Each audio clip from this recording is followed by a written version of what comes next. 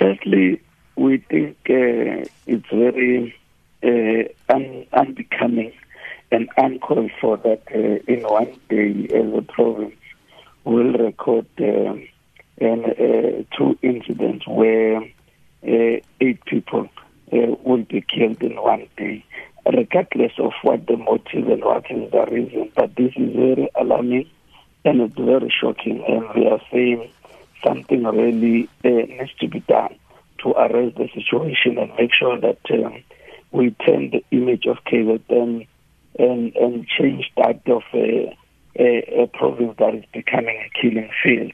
But back to the incident you're talking about, we have been briefed by the police, and all the indications are that a father in that home opened fire, killing 3 teenage girls and a mother, and ultimately pointed the gun at himself.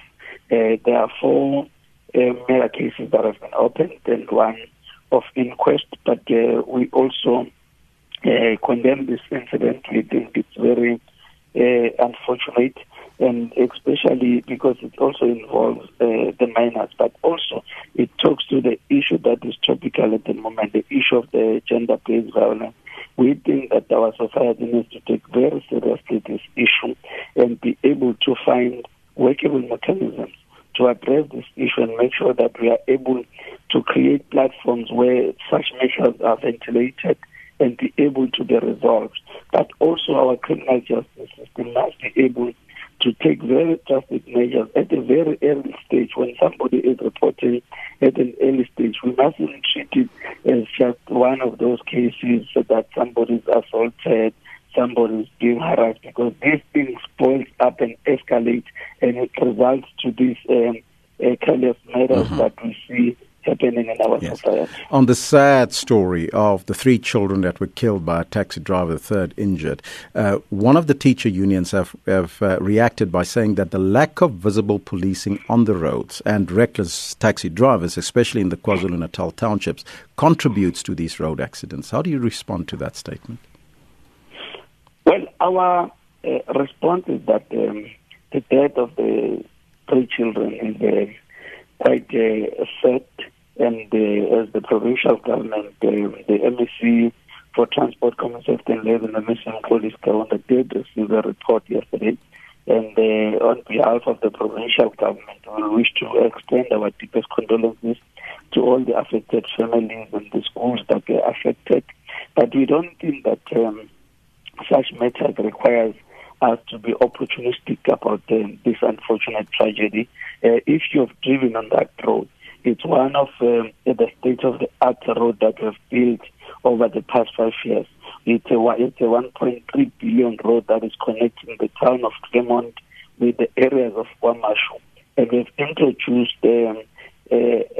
safety measures on that road. There are speed calming measures, there are pedestrian crossings and all that.